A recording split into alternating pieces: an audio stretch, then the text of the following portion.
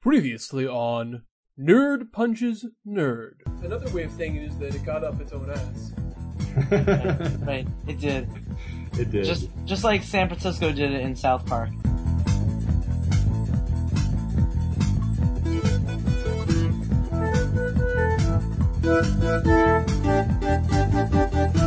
Anyway, there's something else that I wanted to bring up, because Benji was talking about, sexualized female characters and how it's annoying sometimes how like every female character in an action movie has to be this sexual being, who's like over the top sexy.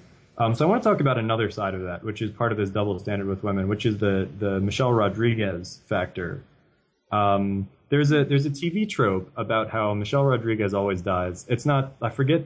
They mentioned it's the name of one of her characters in one of her movies. Is it spoilers? Avatar? No. I think it's from. Was she in one of the Alien movies? Was she in one of the Alien movies? She was in Fast and Furious. Anyway, She died in one of those. Regardless, there's this trope that Michelle Rodriguez always dies in movies, and the concept behind it is that Michelle Rodriguez always plays these tough chicks who are, they're not effeminate, they're not sort of like conventional, feminine women. They're tough, strong women who are like a little bit butch, and that in these Hollywood movies that she's in, that typically means that she has to die, whereas the more feminine woman survives. And this is insane to me as a concept, because Michelle Rodriguez is gorgeous. She is like right. stunningly She did die in Avatar. Right. That's nice. But anyway, well, my point is just like the double standard is insane. There's not as much value to them. Somebody who is as beautiful as Michelle Rodriguez is considered like butch and unfeminine. It's like a concept that I can't even wrap my brain around. But but that's how Hollywood is, and it's unfortunate, that things have gotten to that point. Well, no, I thought you were going to go the other direction, which is not the other direction, but I think the whole thing is it's like what is the movie saying, and maybe it's reading too much into it, but it's kind of like what's more important or what's supposed to give you more of a sigh of relief is if at least the pretty, more feminine woman survives. Out of the two of them, you don't want the butch one surviving. You want the effeminate one. Right. That's what these writers and directors and producers assume that the audiences want. Well, and here's the thing. I mean, would it have been as powerful, spoilers, if Tifa in Final Fantasy VII died instead of Aeris, with the same story? I'm not sure it would have had the same thing. I mean, because Aeris really was played up as being, this very effeminate, sort of innocent character. Now, I don't think necessarily Final Fantasy VII was the most egregious offender with gender stereotypes. That's but actually Aeris, an interesting reversal. Yeah. Which part? From what I'm talking about, because I'm talking about how the tough chick gets killed, and in that case, it's the more feminine woman that gets killed. But the point is that like it's because of her sacrifice and martyrdom. But actually supports kind of what you were saying, because would it, even if this were in the writer's intentions or even subconscious intentions, would it have been as sad if Tifa had died? Like, would it have been as sad? And here's the other thing: would it have been as sad if Tifa had a relationship with Cloud throughout that the duration that Aeris and Cloud had a relationship? You see what I'm saying? And I think part of it is that she's more, even though she's not the most butch out of all like the butch characters that there are, she still is more butch than Aeris. Yeah, and Aeris is kind of like this innocent, girl from like this kind of like this small town or small slum or whatever, And so anyway, I think there's a point to that, and it's like, who has more value? And once again, that is kind of the whole male gaze thing. It's like, well, who's going to have more value? Just like your damsel in distress, or someone who can do something, or right. But in that case, it's the character that dies is like more important than the character that survives. And like you're saying, would it have been as impactful? I think that the audience was supposed to identify with Aeris much more than with Tifa. Right. And so that's why she's the one that dies, because it hits you harder, right? The movies that I'm talking about are not going for that same kind of dramatic impact. You know, they're like dumber action movies where, you know, you just want to see stuff blow up and people shoot things and stuff. And, you know, and like, it's the kind of, you know, like the tough chick gets killed. It's the same way that like the black guy always dies in a horror movie, you know. It's just like, well, they're not as important as the white people, so we're just going to get them out of the way, and we know they're not going to survive. Or the way the black people are pretty much always portrayed as being really stereotyped or really thug, you know. Well, so that's a different. I mean, that's yeah, if you're watching a Michael Bay movie, yeah, or a lot of movies. I mean, we should talk about this at a different point, but it's definitely there. Oh man, if that if you don't think we're gonna get in trouble for doing a podcast on feminism, just wait till we do the podcast on racism. Oh lordy! Oh boy! Lordy! Well, I think I'd like to do some addendums to some of the stuff you were talking about. One thing that's interesting to me, some of the stuff that's happened specifically with Scarlett Johansson, in a lot of the interviews that has happened. For example, there was a case where a reporter was asking some questions to the co-stars. He says this: I have a question to Robert and to Scarlett. Firstly, to Robert. Throughout Iron Man 1 and 2, Tony Stark started off as a very egotistical character, but learns how to fight as a team. And so how did you approach this role, bearing in mind that kind of maturity as a human being when it comes to the Tony Stark character? And did you learn anything about this throughout the 3 movies that you made? To Scarlett, to get into shape for Black Widow, did you have to do anything special to do in terms of the diet? Like, did you have to eat any specific that sort of thing? So she says, that is horrible. You get the really interesting existential question. I get like the rabbit food question. So she says, well, when you're training and doing all that stunt work, you eat a lot of green things. And she gives like a look, and then Robert Downey Jr. cracks up. And then there's another interesting one where she's asked by this interviewer, now, were you able to wear undergarments? She says, you're like the fifth person that's asked me that today. What's going on? Whether you feel like I should be wearing or not wearing under that costume. Isn't it an appropriate task what kind of underpants they wear? I didn't ask you what kind. No, you just asked if I was wearing any. Was I wearing underwear? Come on, what kind of interview is this?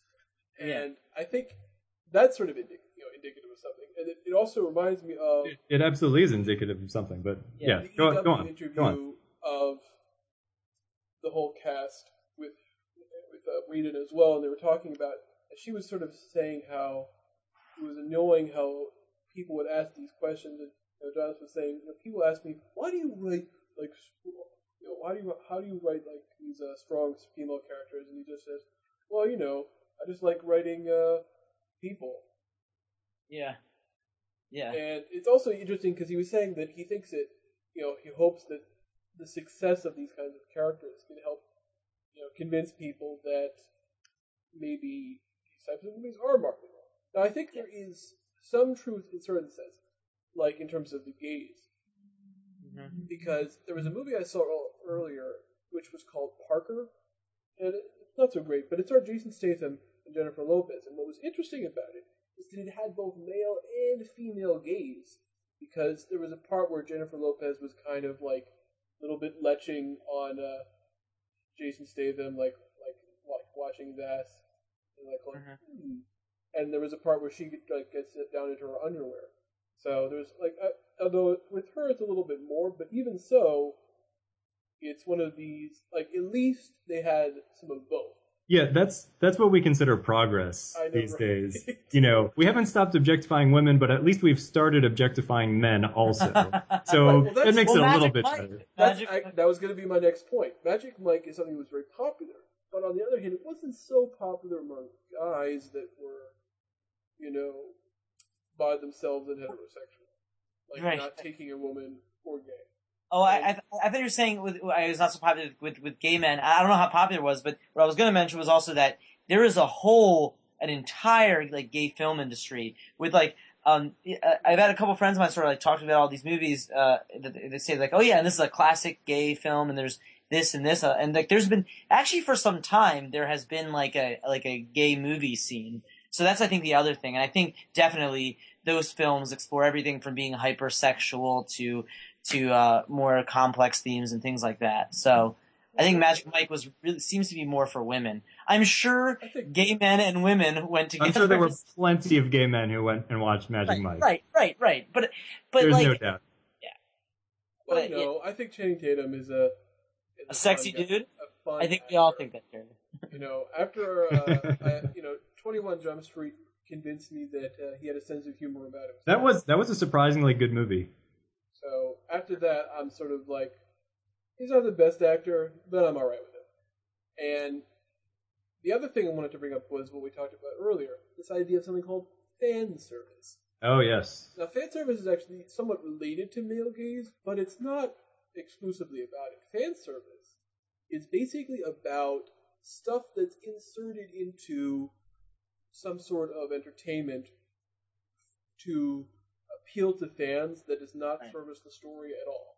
Right. I think the difference is fan service is more deliberate and more gratuitous than when you just talk about male gaze in general. But fan service doesn't necessarily have to be sexual.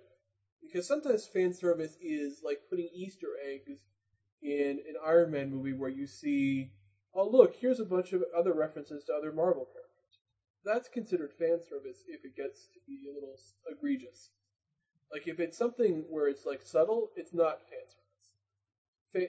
It's called fan service when it's like unnecessary and you can't help but notice it.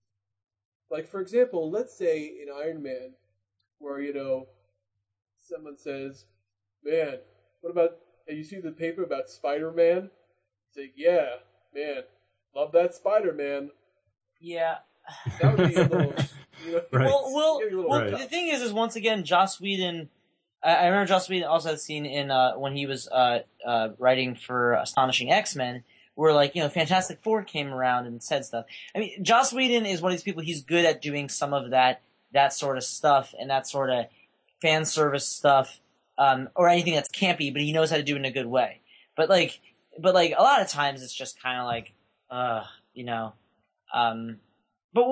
how does this relate to talk about fan service? Normally, they're not talking about Easter eggs. Normally, they're talking about sexualized characters, and usually female characters. Let me give you a very good sexualized example. and or you get hold on, I have a very good example that Benji will recognize. Shots cleavage shots and. Yeah, but hold on, let me give a good example that Benji will recognize.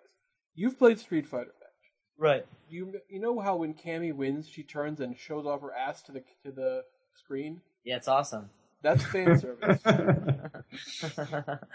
Okay, I thought it was just like references to other things. Because fan service is when it's unnecessary. Wait, were you saying Benji what? I love that we have you here because you argue both sides. Yeah.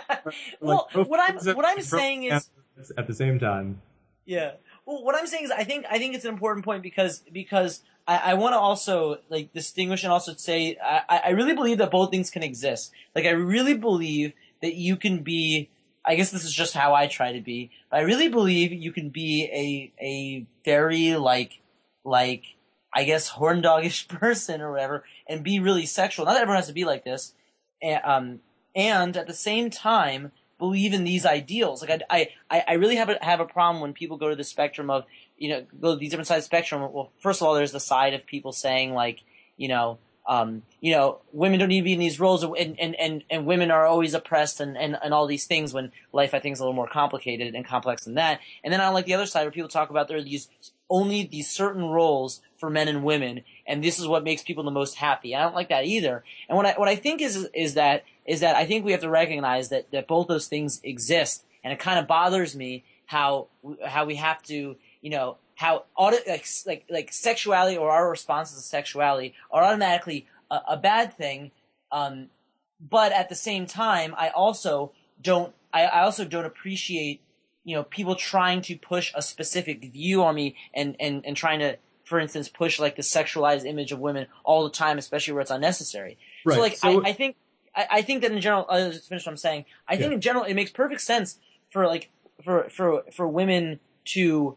In fact, I think it's great. In general, just women's rights and and women having a better say in the world and being treated more equally and all that shit at the same time. And I also don't think it's necessarily degrading to women that's why I talking about who we might think is attractive. I don't think it needs to be thought of as degrading to talk about how hot a woman is or something, or talk about someone sexually. Same thing goes for women the other way. I don't think that should be something bad either. And so that's my point. I think we can have, so when I'm saying I like Cammy, like turning around and showing off her ass. Now, once again, that's probably pretty unnecessary.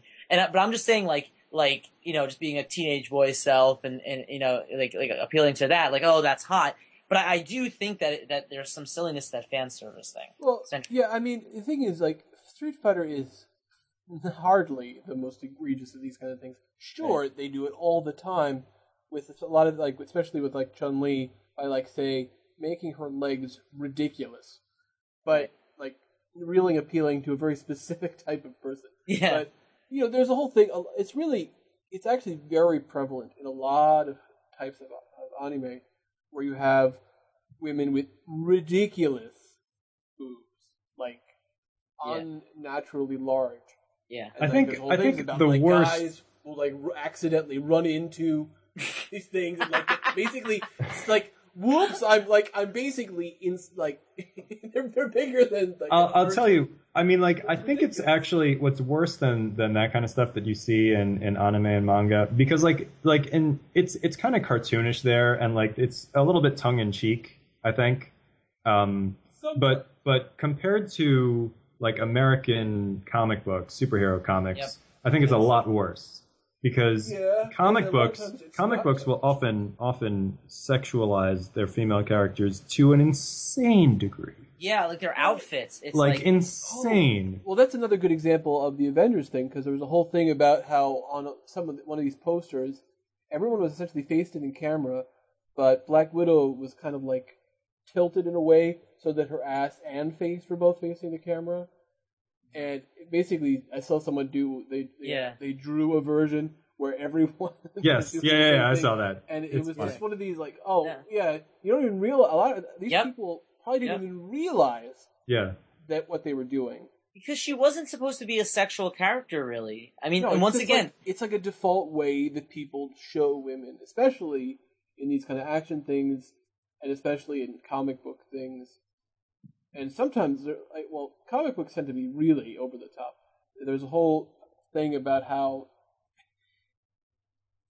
There's been so many examples of women being in incredibly ludicrous positions that are impossible. Like there's, like how does a woman basically show her entire chest and ass, to the page at the same time? Yeah, and breaking her spine.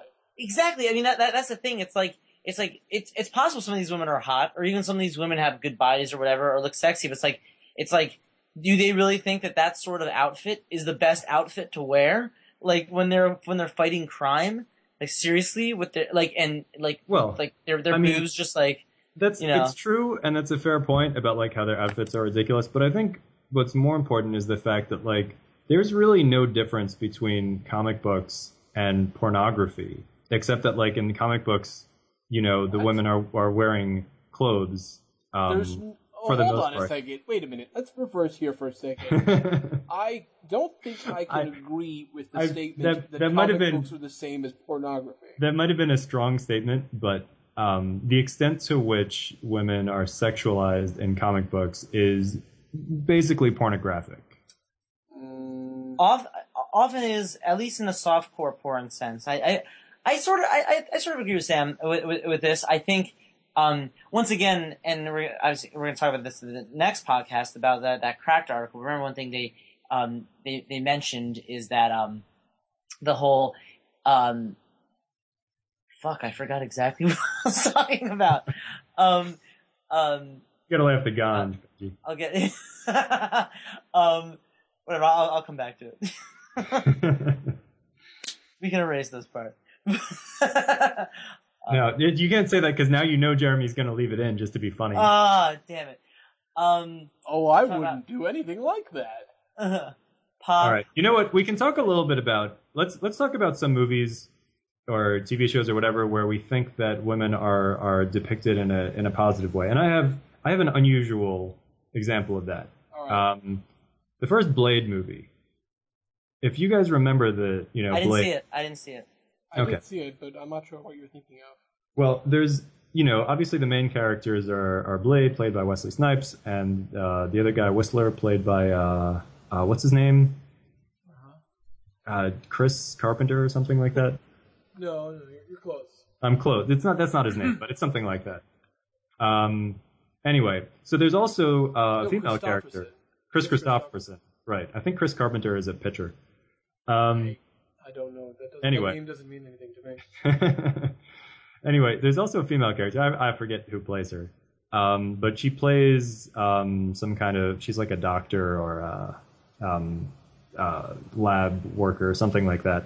And she's like a good-looking woman, but there's basically no sexual tension with her, and it's like there's no like, oh, she and Blade are gonna like be romantic or anything.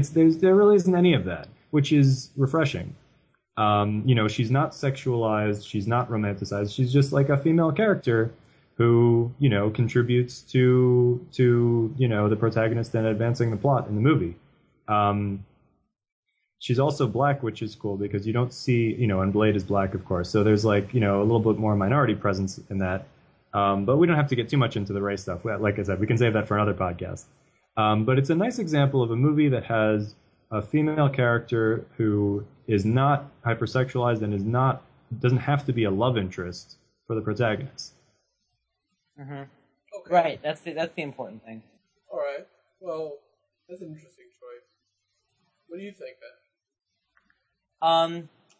One thing I was thinking of, and I mentioned this in the last podcast, I really liked Amy Adams, and even in Enchanted, even though she plays like one of the stereotypes of women, like the princess stereotype, she really kills it, and she's a very strong character. Like it's not even like she keeps talking about her prince, but first of all, it's over the top, it's purposely unrealistic, and also it's kind of like she has this way of talking about that she doesn't want to listen to anyone else, about this issue. So I don't know. I like that portrayal. We didn't mention Arya yet. Arya Stark? Yeah, Arya Stark. We didn't mention anyone from Game of Thrones. I mean, there's a reason I think maybe we avoided Song of Ice and Fire, because we can easily talk about Song of Ice and Fire, forever, which we do. Well, I think in general, George R. R. Martin tends to have pretty interestingly written female characters, so we don't really need to get into that. We can just sort of agree that he's better than most. Yeah, I mean, certainly there are some people who have raised complaints with his female characters, but like you said, he's definitely better than most, and he's not the person that we need to be talking about right now. Right. But yeah, you can include him as. But we can certainly include him as a positive example, for sure. Some people would say I am not necessarily in this camp. But either you guys read any Ayn Rand novels? Oh, like The my God. Fountainhead and Atlas Shrugged? Are you really bringing Ayn Rand into this? I have to, because that's an interesting thing to bring up, a pop cultural minutia to bring up. So well, I read The Fountainhead. I did not read Atlas Shrugged, but I did read The Fountainhead. Go ahead. Say what you're going to say. Well, there are two things. I actually was going to pick the person from Atlas Shrugged, which I never finished. But one of the main characters, Dagny Taggart, is neither kind did of anyone else. is kind of is this character where she's kind of tomboyish. Now, of course, Ayn Rand has had these very strong views about men and women, even though she was kind of like she was this very like aggressive intellectual, so to speak. I'm just calling her intellectual just because she is technically in the intellectual world. She talked about philosophies, blah blah blah. But she had these views about like the roles of men and women. She talked about like women, worshiping the man, but worshiping like a real man, like the ideal man. And the character, I forgot her name, the one of the protagonists, female protagonists of The Fountainhead, was definitely not the most assertive woman. She was much more someone watching. She was like a character who was just watching all these things happen. But but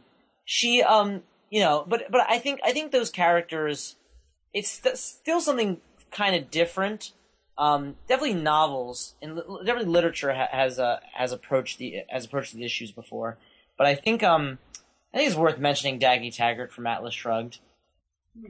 All right. I mean, Ayn Rand has some really weird ideas about sexuality that I don't want to get into right now. And I certainly don't want to get into a discussion of her politics. So I'm just going to let this one pass, and let's move on. There's a article I just sent over to Sam, which I think is useful to think about, which is this idea about the difference between so-called strong female characters versus positive female characters. Mm-hmm. Because there's this idea of where people just say, "Oh yeah, she's strong," which basically just means the problem is that people will say that just means that she's very competent in some way, but they still need to be saved by guys, which is very common all the time. Like there was the example that was brought up was in Transformers, how Megan Fox, is competent. She knows how to fix cars, but she still needs to be rescued. Right. Or Avatar. Avatar has that. And these female characters who then, become so strong that they're like perfect, but still not very interesting. Like, all those Angelina Jolie characters that Benji was talking about before. Exactly. And so the article basically makes the case for why we should have more characters who are flawed. Good female characters who have flaws, and the flaws are what make them interesting. Well, there's some that she mentions as interesting examples that I can agree with in some ways. Like, for example, Hermione.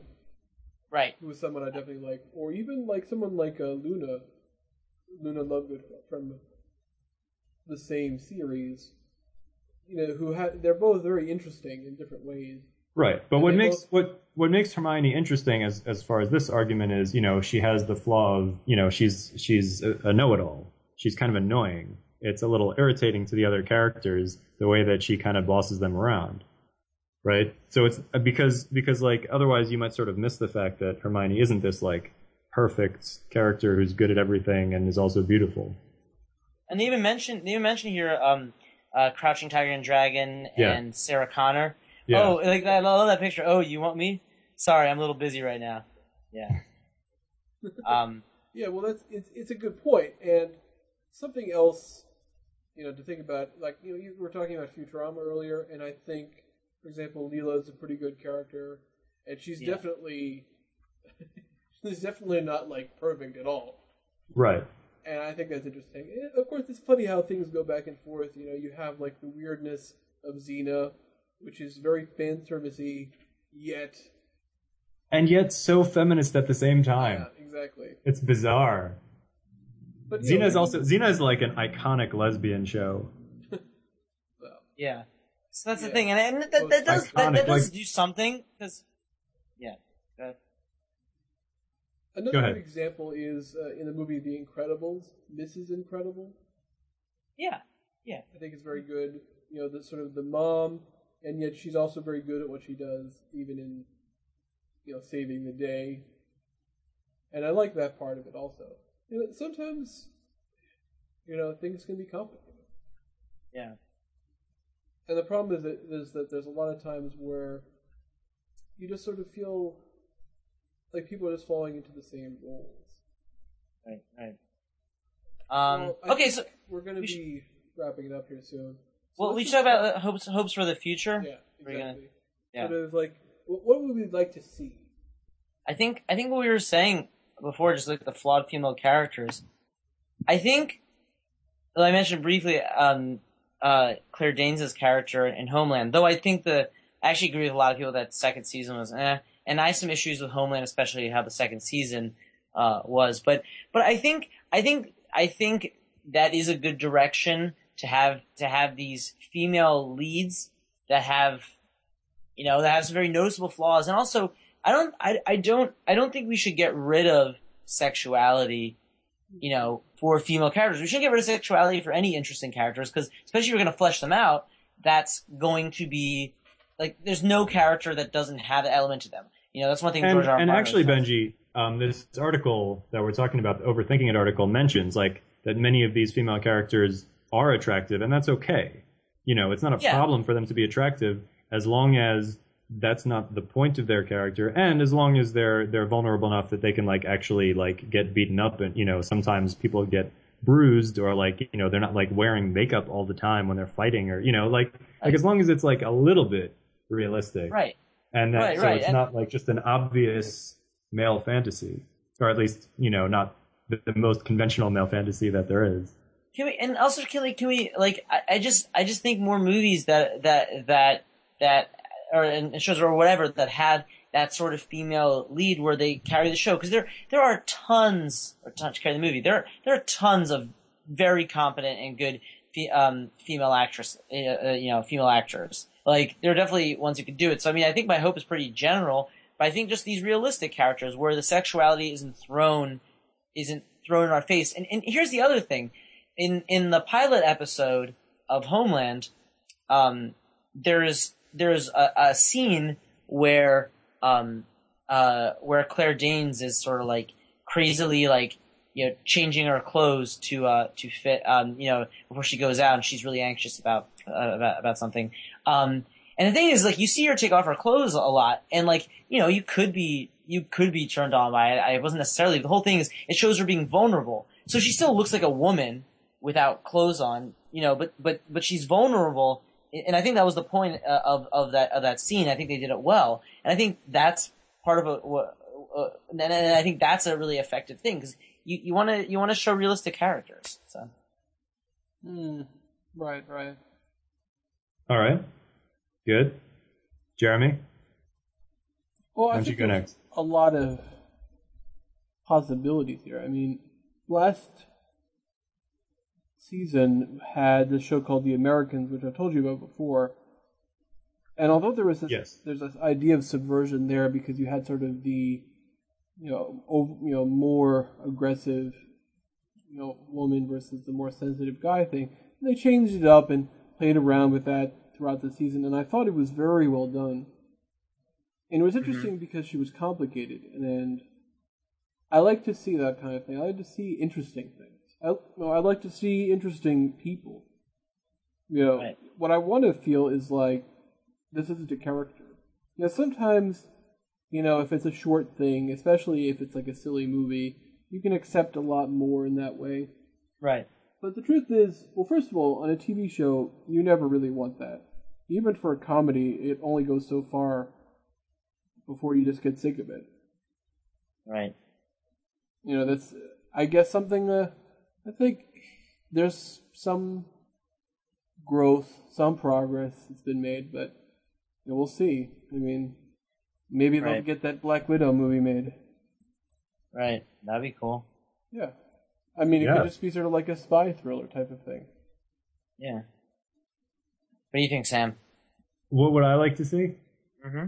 I would like to see more acknowledgement that The Newsroom is the most sexist show on television. I know that some people have acknowledged that already, but I feel like not enough. It is not, first of all. Not enough people.